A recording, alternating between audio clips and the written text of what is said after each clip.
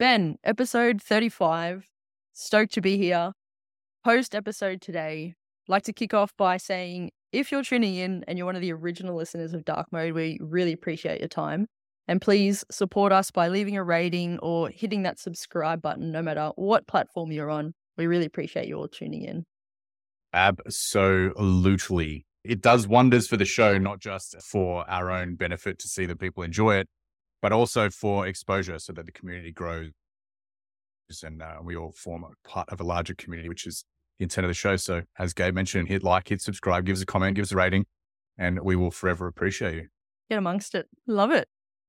So today we've got a few things to talk about, Ben. I'm excited because we've done a heap of recordings recently. We're really set up proactively for the year ahead in 2023, which is a really energizing feeling.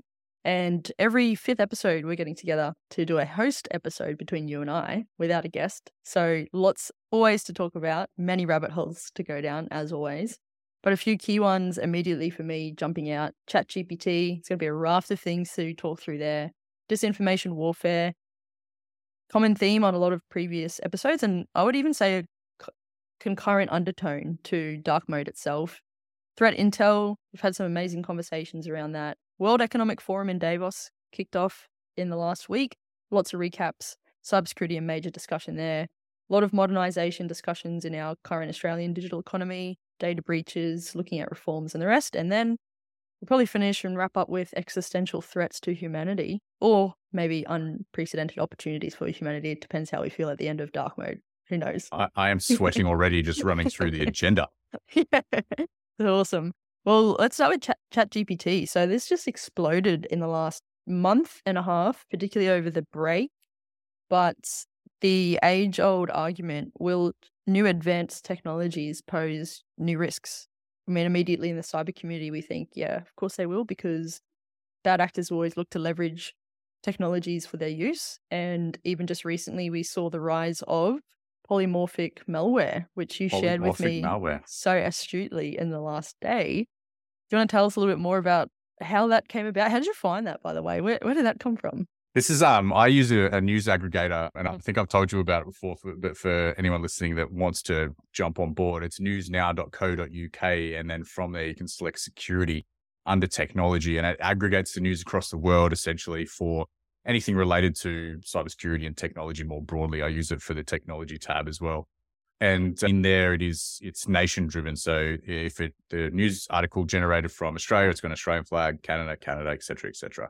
So it's a really great source of news. But as we've learned in some episodes recently, you need to challenge where you get your news outlets or your news from, because the outlets have their own bias. So that for me is just a good way to consume a lot of different bias, potentially around the same story, potentially not around the same story. There it is right there. I appreciate you. So from Quick here demo. on the left hand, there it is technology. If you just hit technology down there, and then on the left hand side is cybersecurity. Nice, Ben. Good aggregation. Yeah, it's an aggregate. And as you can see, overnight, there's been a lot of US typically. So throughout the day, you'll see a lot more populate based on time zones. But it's a really cool, there's a lot of US coming out in the last couple of hours there. Yeah, pretty broad topics as well. I just saw sassy conversations, cyber bunker. Yeah. WhatsApp hit.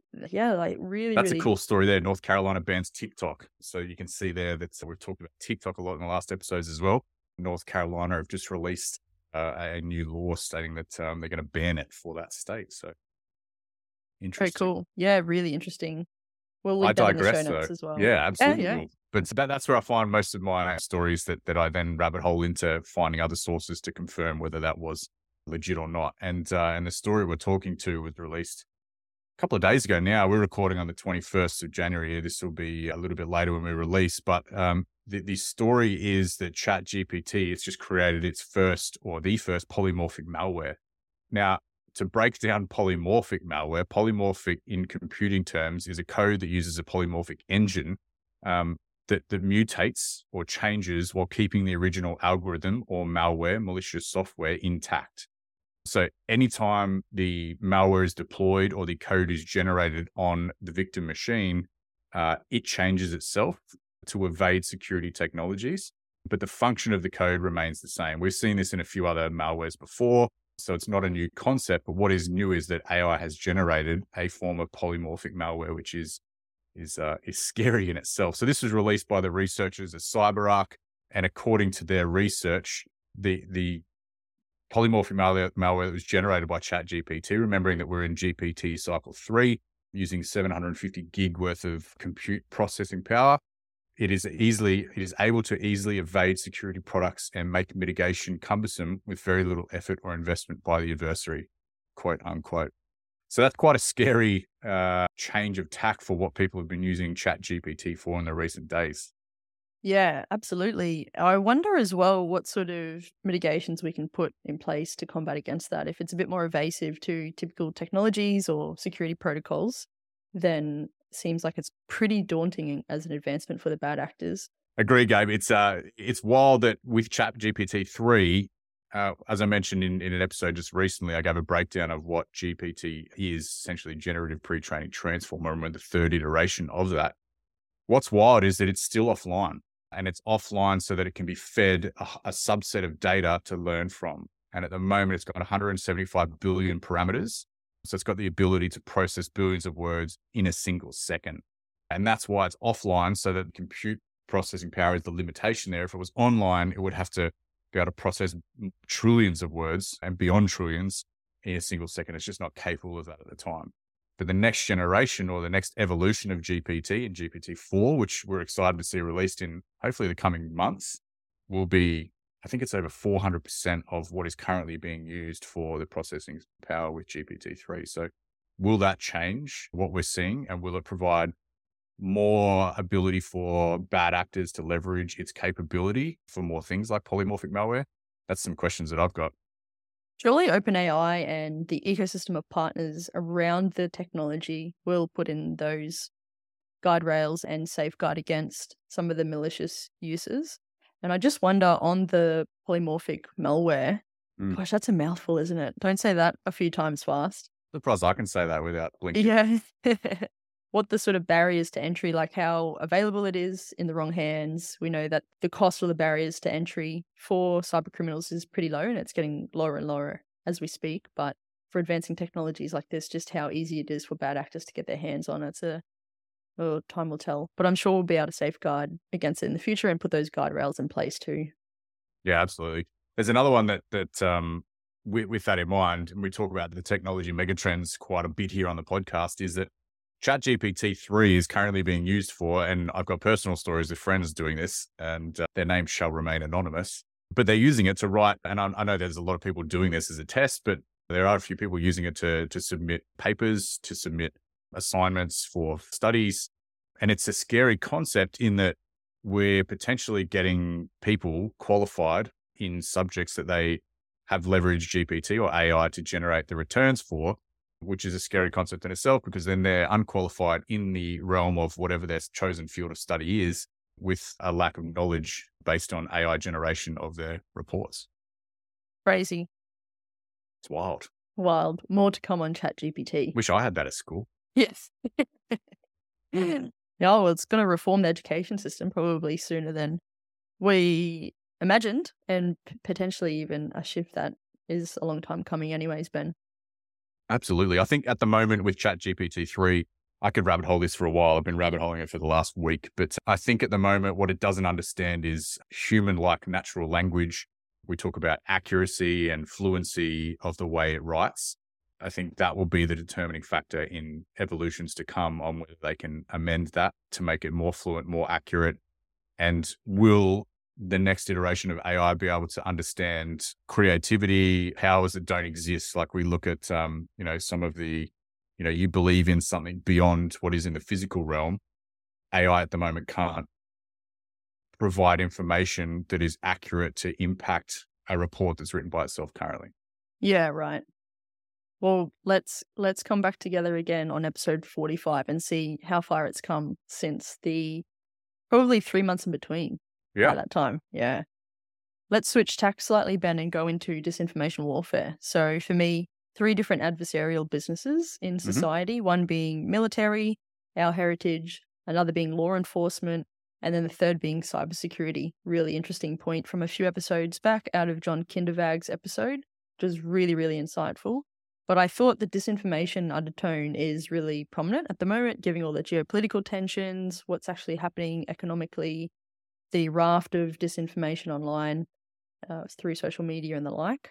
And we've spoken pretty frequently, and I would say you and I both speak very publicly about thinking critically and really evangelize how to look at the information sources, the common theme as well, and then just to be aware of things that you see online, particularly given the 24/7 nature of the always on by the thumbs, just how much fake news there can be out there. Don't think that's too surprising to anyone, but it's obviously a lot more concerning with the younger generations coming through the ranks. And we've got our perspective on the digital natives now, literally growing up with the devices in hand and potentially not going back to those credible and reputable sources as often as what we're used to being trained as, especially as ex-military people. But I thought that some of the information that we've been speaking about and championing around disinformation warfare, well, maybe perhaps just the history behind information warfare, and again, coming out of one of those adversarial businesses in the military, how that's been around for eons. And then now we're seeing it really proliferate in cyberspace in the sense of more combative or competitive arenas as it relates to disinformation warfare. I really enjoyed the preamble offline just before hitting record, though, and I would love you to cast all of our minds back as to where disinformation warfare stems from. So please hit us with the history.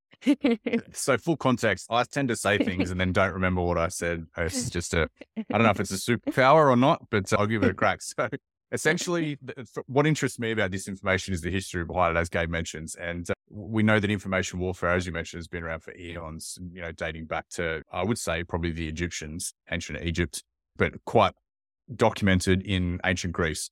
And from there, it's just evolved over time. And now we have the term disinformation and disinformation warfare. So the disinformation word is prefixed by the Latin term dis, on information. And that then in turn means the reversal or removal of information. So disinformation by definition is a reversal or removal of information for one's gain. And it's essentially a loan translation from a Russian term, which I have no idea how to pronounce, but I'll give it a crack. It's desinformatia. Hey, and some of our Russian not friends are probably bad. laughing at me right now. It probably sounds a bit Irish. But really, it was in 1950s, Soviet Russia leveraged the term desinformatia, and they used it for what is called the Black War, essentially. And they used it to provide disinformation campaigns in Soviet Russia to stop the knowledge from outside of Soviet Russia on some public opinion and some changes that were occurring in the racial space, essentially. And they used it to contain the information that was being broadcast into Soviet Russia. So that was really the first time disinformation warfare was coined, and it was leveraged as a weaponized capability internally to a nation state. So now we've got the proliferation of disinformation at scale, leveraging, weapons of mass disinformation. And I don't know about you, but do we class that as social media platforms, potentially? A whole bunch of other things, but it even dates back further. If you want to do more research, I'll put some notes in the show notes here. Etymology and the early usage of etymology. I'm All right, all surprised I'm right, all saying right. all these We'll big bring, words at the we'll moment, bring it but back. about to faint with all these big words I've said. You're nailing it, Ben. Look at this. This is just like, you're like the encyclopedia of cyber at the moment. This is awesome. We don't even need to publish one on the Dark Mode website. We can just come to Ben Sullivan. I also find like information warfare. Do you remember reading about that and learning about it in the army as well? Yeah. Like the grey zone and, modern conflict operations. And of course, now we see that play out the Russia-Ukraine conflict, unfortunately. I find it really fascinating, some of the connections that we have. And I'm really pumped as well. In future episodes soon to come, we'll be hosting John Davis, who's one of the vice presidents at Palo Alto Network for public sector. And he was almost like the OG of information warfare, taking up the assignment as one of the first leaders in that space at the US Department of Defense. Got close ties into Marcus Thompson, who was Australia's first head of information warfare. Susan Coyle just took up that command, was just moved into Commander 6th Brigade in Australia as well. Was also in the information warfare space. So those three people looking to get onto a dark mode episode in the future too. So lots of undercurrents there. Of course, more military heritage, but as it relates into the online world, I think disinformation, misinformation, how it's being used in information warfare, in the grey zone, is all very, very topical at the moment. So what's the crystal ball from you, Ben, in terms of where information warfare will go? Do you think it's on the slow? Do you think it's on the rise? Do you think it's a concern? Do you think it's an existential threat to humanity? How do you feel about it? It's to use the words of one of the community, it's an existential threat to humanity that we're not equipped to deal with. And you know who you are, but I think that was a great way to describe where we are with disinformation. But just quickly, a comment. You mentioned Susan Coyle. You mentioned some other great leaders in the ADF, or the Australian Defence Force. All Signals Corps gave. Just wondering if that's a trend that maybe Never, should have been a SIG. never heard of her.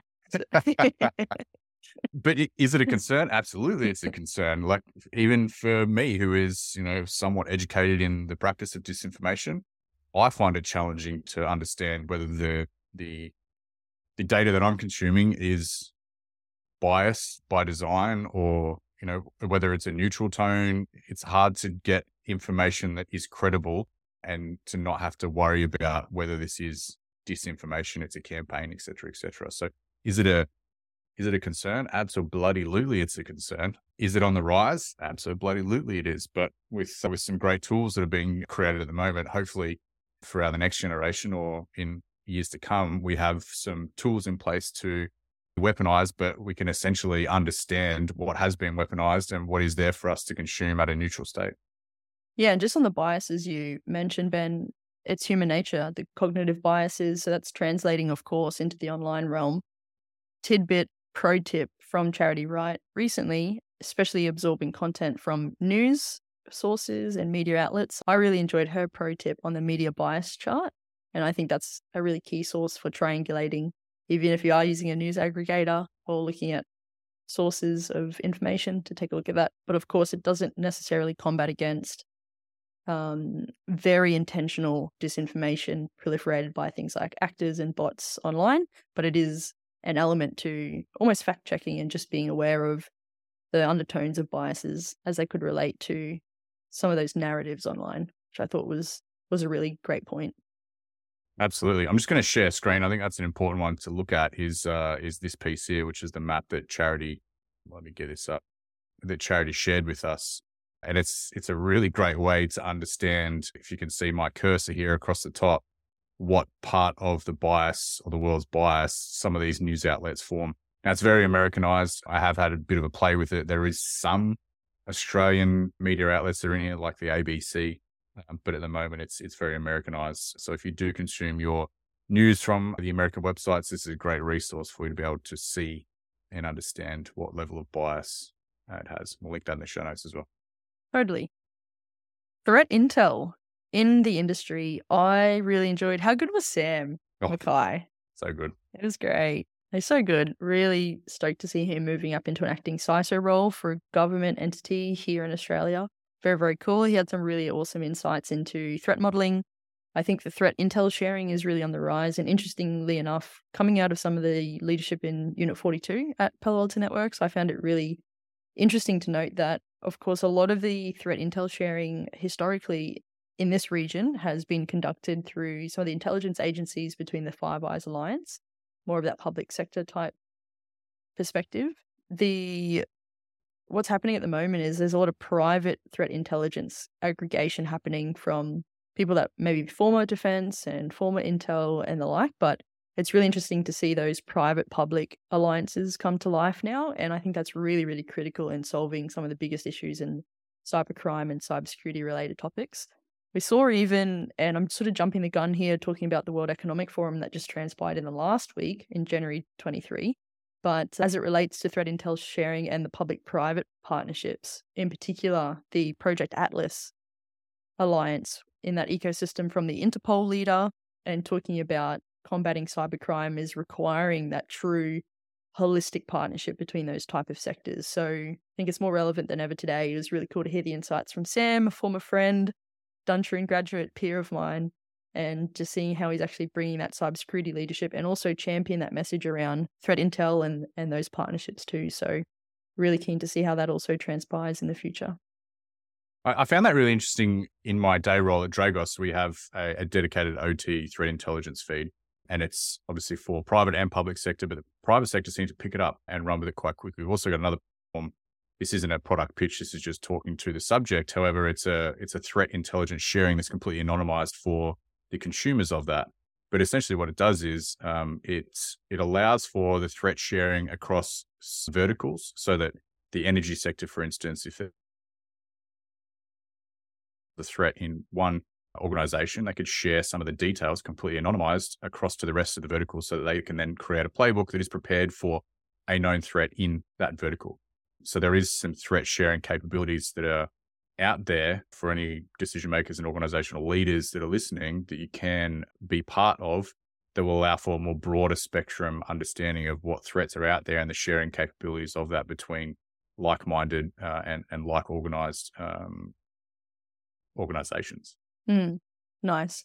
And just on the alliances too, I think what was really poignant at Davos was the call for a global response to a global problem. And yeah, as we know, the security measures and the threats out there aren't just specific to one region. It is going to take a global response to combat the rising threats. How did you find Davos, Ben? Any highlights for you? If we switch tact into World Economic Forum, how did you find some of the content coming out of the annual event last week? Look, I enjoy the World Economic Forum. I think the annual summit is great. It's my first year where I've really immersed myself in some of the conversations. So with that in mind, I was like a kid in a candy shop, pivoting between some of the conversations that were happening. I really enjoyed some of the individual conversations that happened. I liked the Palo Alto leadership conversation there about the future of. I thought that was quite interesting. Some of the critical infrastructure stuff was quite interesting too. But really, I just think it's great that there are conversations happening that is not just from technology leaders, but we've actually got state leaders, world leaders coming together to discuss the problem, to create that global response to things that are happening beyond the control of a single entity. Yeah, absolutely. Yeah. What about yourself? Gosh, I mean, if we didn't read enough reports and predictions and 2023, what's going to happen in the year ahead in the first 2 weeks of January, certainly we've got a couple more to get through, but I did find the cybersecurity outlook for 2023 really interesting from the World Economic Forum. And interestingly, we will have someone from the Cybersecurity Center at World Economic Forum join us on the Dark Mode episode, which is really exciting. It's just really cool that we get access to world leaders, really insightful people, global thought leaders, people working in the industry, people in our community to come and join the conversation. And I think, as you mentioned, Ben, it's definitely about building the community and sharing that sort of information. I just find it amazing that we have the platform now to be able to just reach out to these people and they want to come and share their story or share their capabilities for the dark mode community. I think there's a power in that, and being able to just engage with our listeners that love to hear the topics and want to hear more. And we're starting to get those really great guests that are coming and sharing global perspectives. Yeah, I don't know about you. Actually, I do know about you. You're just as energized, surely. I mean, we talk about this like every second day. The frequency of being able to get together. I mean, we've really gotten an amazing group of episodes together. But like every time I get off a Dark Mode episode recording, I'm just like, well, I think we FaceTime each other every time. It's just like, how good was that? Yeah. They've been amazing. Yeah. We haven't had an episode where we haven't felt energized as a result of it. So I hope that the community sees that as well and feels our energy is as energized by listening to some of the commentary that we have in the podcast. Yeah. I think you're a great co-host, Ben. So likewise. Half the audience is tuning in just to listen to your antics, I reckon. Well, I think the other half is listening to your smarts and your brain power and some of the concepts that you bring to life. I'm just the comedic relief. That's a great duo. It's a lot of fun. Yeah, I really enjoy conversing as well and making personal connections with the guests. It's just awesome. And then even the example with Charity Wright and even Dan Brahmi recently, when they actually come and visit Australia, it's like so awesome to catch up with them, whether it's at a cyber forum or if it's like a personal breakfast or dinner or lunch event. It's just really cool to actually bring, again, it's that community focus that comes with Dark Mode. And even some of the plans and the visions that we have for this long term, talking about the veterans and cyber staff, looking at tidbits and interactive graphs and all sorts of stuff online that people can use just to help better equip conversations in the day. We've had lots of people even recently reach out to us and say, I'm just started my career in cyber and I use dark mode as the outlet to learn what's happening. I think that's a really remarkable comment about the value of dark mode. It's really cool. The quote that you mentioned just before about, again, one of the audience OGs with the Yeah. existential threat around disinformation. I had an email this week on my work email from someone in the industry reaching out and saying that episode was really insightful.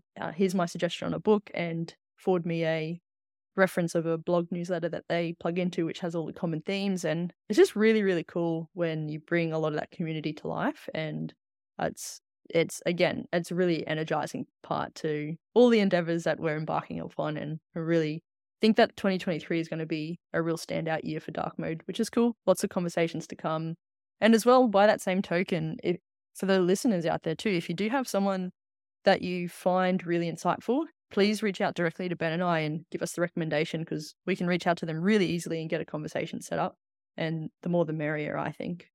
Absolutely. Hey, selfishly too, for the audience, I know that we've got a lot of US listeners too. I will be in the US in Atlanta, Georgia at the end of February to early March. So if you do want to catch up for your choice of poison or a coffee or a walk or something, just to reach out. I'd love to catch up with some of our US community as well. How good. Love that. We'll have to start doing a few dark mode meetups, Ben. We, I was we, thinking we about, should. yeah, absolutely. I mean, even it's a few months off, but we'll hit the 1 year anniversary in no time. That could be a little special plan for us to do a meetup or some sort of online interactive, get everyone on, invite a few guests onto like a live recording or something. Mexico trip. Classic. Oh dear. Where shall we go next? Do you want to talk about modernizing our digital economy? The I was final going to point. ask you about that, Gabe. I think that's something that you're pretty passionate about, is the conversation around modernizing our digital economy. Whether that's privacy, whether that's cyber, whether that's, as an umbrella term, whether that's data or identity or all the other facets that sit underneath that. What is your thoughts on where we are in our modern digital economy, using the italics there, but where are we now and where do you see in the coming years that we will evolve to? Yeah, it's really topical. I love that you've just returned served that over to me, Ben. So thanks for that. Yeah. 100%. That was good. Absorbing a lot of the AFR content, and there was a really interesting article that came out on the 19th of Jan around modernizing the digital economy. I thought that was really important because even some of the big data breaches that we've seen recently, and that will continue to happen inevitably until reform is made, but just even looking at reforming the Privacy Act, for example, that was around in 1988. I think that's time for it to be updated with the modern times. There's an inordinate amount of data that is collected unnecessarily, I would say, and even just purging things like personal data that is collected historically or might not necessarily be a current customer for that organization. All of those sort of things, I definitely see a requirement for that happening, which is almost in this privacy catch-up mode. So some of those law reforms happening, and what we'll see, I think we'll start to see them increase. And an example is we recently in the last couple of months saw an increase in fines for breaches of PII, of personal information, going from a maximum of about 2 mil, I think it was like 2.2 mil or something like that, to a maximum of 50 mil now. So you can see things are already starting to happen. Tide is starting to change, and I do believe that we'll start to see a lot more of that happening in the Australian digital economy. Not only that, there's a whole bunch of things happening in terms of tackling cyber breaches. The Minister for Cybersecurity, Claire O'Neill, has put together a task force locally, not only the countering ransomware initiative that we're involved in internationally, but we're looking at reforming and developing a really comprehensive cybersecurity strategy in Australia, which is interestingly being led by former Telstra chief Andy Penn with a working group of industry leaders. So I think a lot of all of those things will start to actually help us combat against cyber criminals and look at that data collection, look at the strategies to put in place and the like, particularly for organizations. On the consumer side as well, scams are doubling. Like, I'm preparing a talk at the moment for the Australian Computer Society on the 1st of Feb.